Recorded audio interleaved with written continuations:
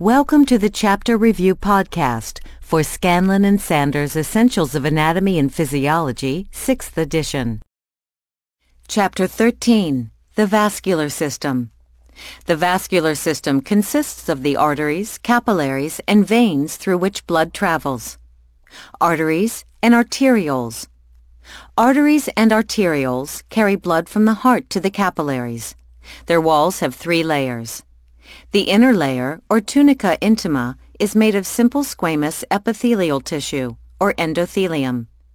Endothelium is very smooth to prevent adhesion of platelets and abnormal blood clotting. It secretes the vasodilator nitric oxide and the vasoconstrictor endothelin. The middle layer, or tunica media, is made of smooth muscle and elastic connective tissue. It contributes to the maintenance of diastolic blood pressure. The outer layer, or tunica externa, is made of fibrous connective tissue to prevent rupture. Constriction or dilation of arteries is regulated by the endothelium and the autonomic nervous system. Veins and venules. Veins and venules carry blood from the capillaries to the heart. The walls of veins have the same 3 layers as the walls of the arteries, but with some differences. The inner layer is endothelium. In veins, however, the endothelium is folded into valves to prevent the backflow of blood. The middle layer is smooth muscle, but a thin layer, because veins are not as important as arteries in the maintenance of blood pressure. The outer layer is made of thin fibrous connective tissue, because veins do not carry blood under high pressure. Anastomoses are connections between vessels of the same type. An anastomosis provides an alternate pathway for blood flow if one vessel is blocked. Arterial anastomoses provide for blood flow to the capillaries of an organ. An example of an arterial anastomosis is the circle of Willis leading to the brain. Venous anastomoses provide for return of blood to the heart and are most numerous in veins of the legs. Capillaries. Capillaries carry blood from arterioles to venules. Capillary walls are simple squamous epithelial tissue. They are 1 cell thick to permit exchanges between blood and tissue fluid. Oxygen and carbon dioxide are exchanged by diffusion through capillary walls. Blood pressure in capillaries brings nutrients to tissues and forms tissue fluid in the process of filtration. Albumin in the blood provides colloid osmotic pressure, which pulls waste products and tissue fluid into capillaries. The return of tissue fluid maintains blood volume and blood pressure. Precapillary sphincters regulate blood flow into capillary networks based on tissue needs. In active tissues, they dilate. In less active tissues, they constrict. Sinusoids are very permeable capillaries found in the liver, spleen, pituitary gland, and red bone marrow to permit proteins and blood cells to enter or leave the blood. Pathways of circulation. The pulmonary pathway begins at the right ventricle.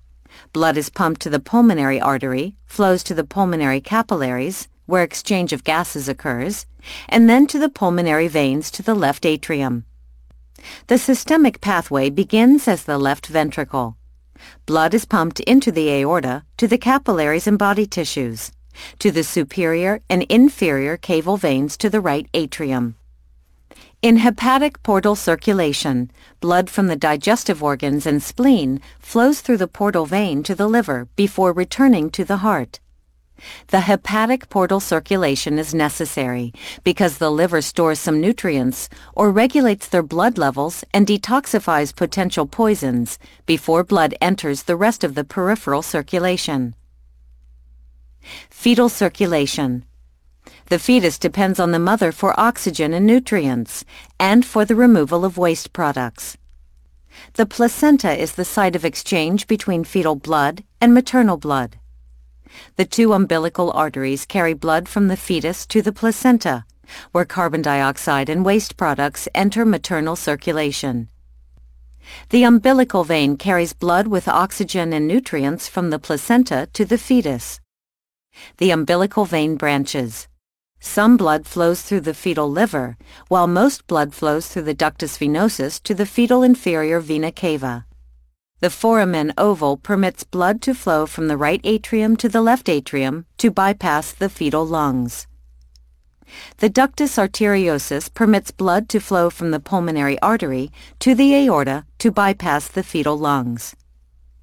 These fetal structures become non-functional after birth, when the umbilical cord is cut and breathing takes place. Velocity of blood flow. Velocity is inversely related to the cross-sectional area of a segment of the vascular system. The total capillaries have the greatest cross-sectional area and slowest blood flow. Slow flow in the capillaries is important to permit sufficient time for exchange of gases, nutrients, and wastes. Blood pressure is the force exerted by the blood against the walls of the blood vessels. Blood pressure is measured in millimeters of mercury, systolic, diastolic.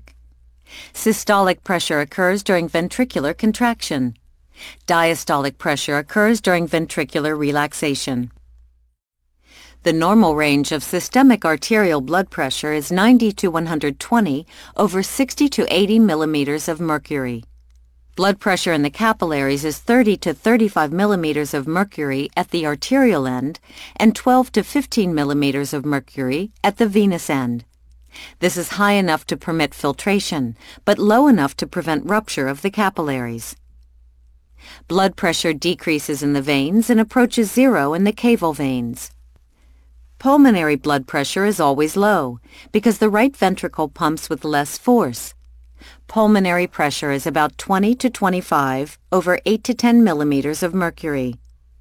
This low blood pressure prevents filtration and accumulation of tissue fluid in the alveoli. Maintenance of systemic blood pressure. Venous return is the amount of blood that returns to the heart.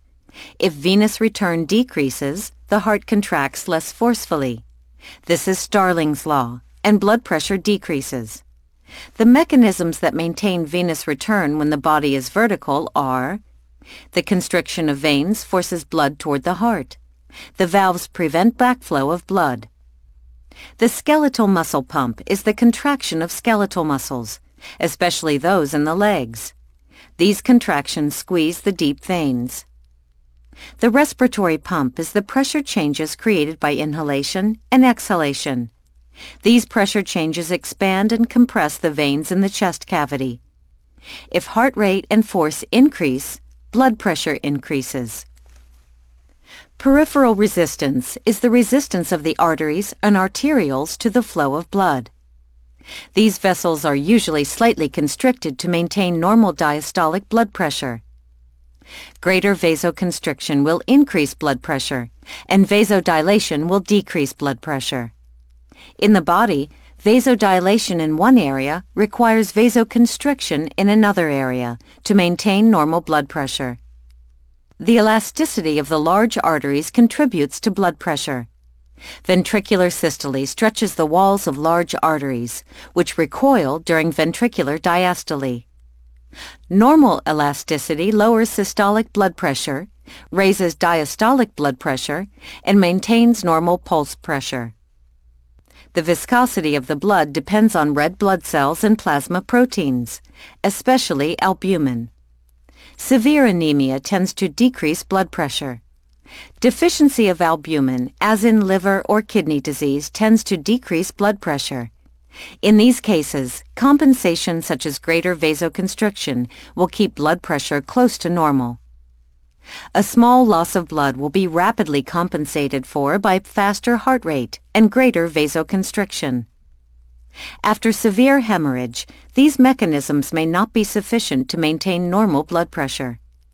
Hormones that regulate blood pressure include norepinephrine, epinephrine, antidiuretic hormone, aldosterone, and atrial natriuretic peptide. Norepinephrine stimulates vasoconstriction, which raises blood pressure. Epinephrine increases cardiac output and raises blood pressure.